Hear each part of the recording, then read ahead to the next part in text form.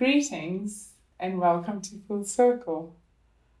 Today I wanted to talk about knowledge. A good friend of mine always says that knowledge is wasted on the young. And I said to him, I think the phrase is wisdom. And then we have this lengthy, useless debate about whether it's wisdom or whether it's knowledge.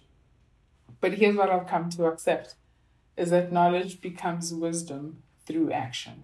Right? So many of us know what to do because we've read books, we've been told, we've seen other people do the stuff. But it truly doesn't land and it doesn't become a lived lesson until we apply those things. I mean, I guess there are also some boundaries, right? You may know that drugs are not good for you. You don't necessarily have to take them to prove that they're not good for you. So there are examples where we can gather knowledge through observation, but I think there are many more instances where we can gather knowledge through a practical means. I'm trying to think about the amount of time the solutionist in our practice, her name is Rooster. We were trying at the top of the pandemic to migrate everything we do to a digital platform, right? And because she's eager and curious and is always looking for ways for us to grow and be better, she landed on a digital diary booking system, which may not be new to many of you on the call, but I had resisted it for a while.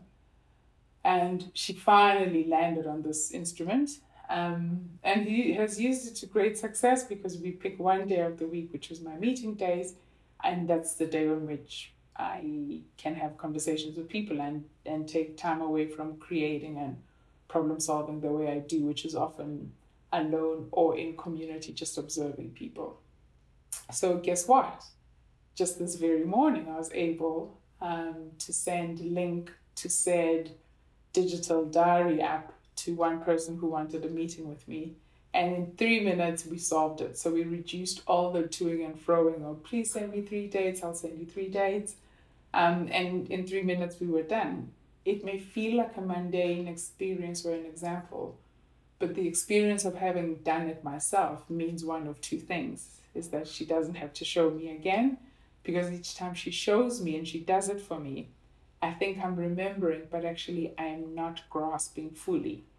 But today, because I was able to do it myself, I will never forget how to do it again. So that's what it is. I think sometimes in trying to teach others, we end up doing for them. And in the doing for others, we've deprived them of the opportunity to do for themselves. So here we are, example of one, wisdom acquired through applied knowledge.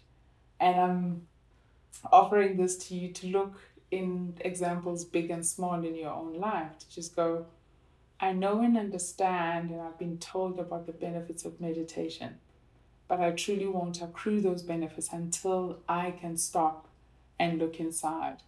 I've been told about the benefits of waking up early so that I can reflect before my brain starts running amok, as it often does. Until you do that, you're never going to truly understand or accrue the benefits that come from applied knowledge. So here I am, egging you on and encouraging you to just, perhaps today was not the day, maybe you can try tomorrow with one small thing.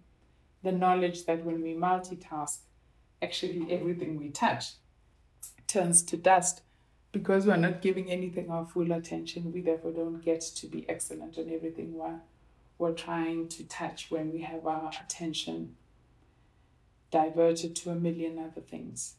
So maybe that's the lesson for you. Maybe it is, how do I apply the knowledge that multitasking is actually not fruitful? How do I apply the knowledge that, taking a deep breath before I respond in anger is actually the best thing to do? How do I apply the knowledge that being happy is a lot better than being right? Whatever your opportunity is for applied knowledge, I hope you find it, and I hope you have the courage to trust yourself just to trust yourself that in the doing, you will know more, and in that knowledge, you will accrue wisdom. Until next time, namaste.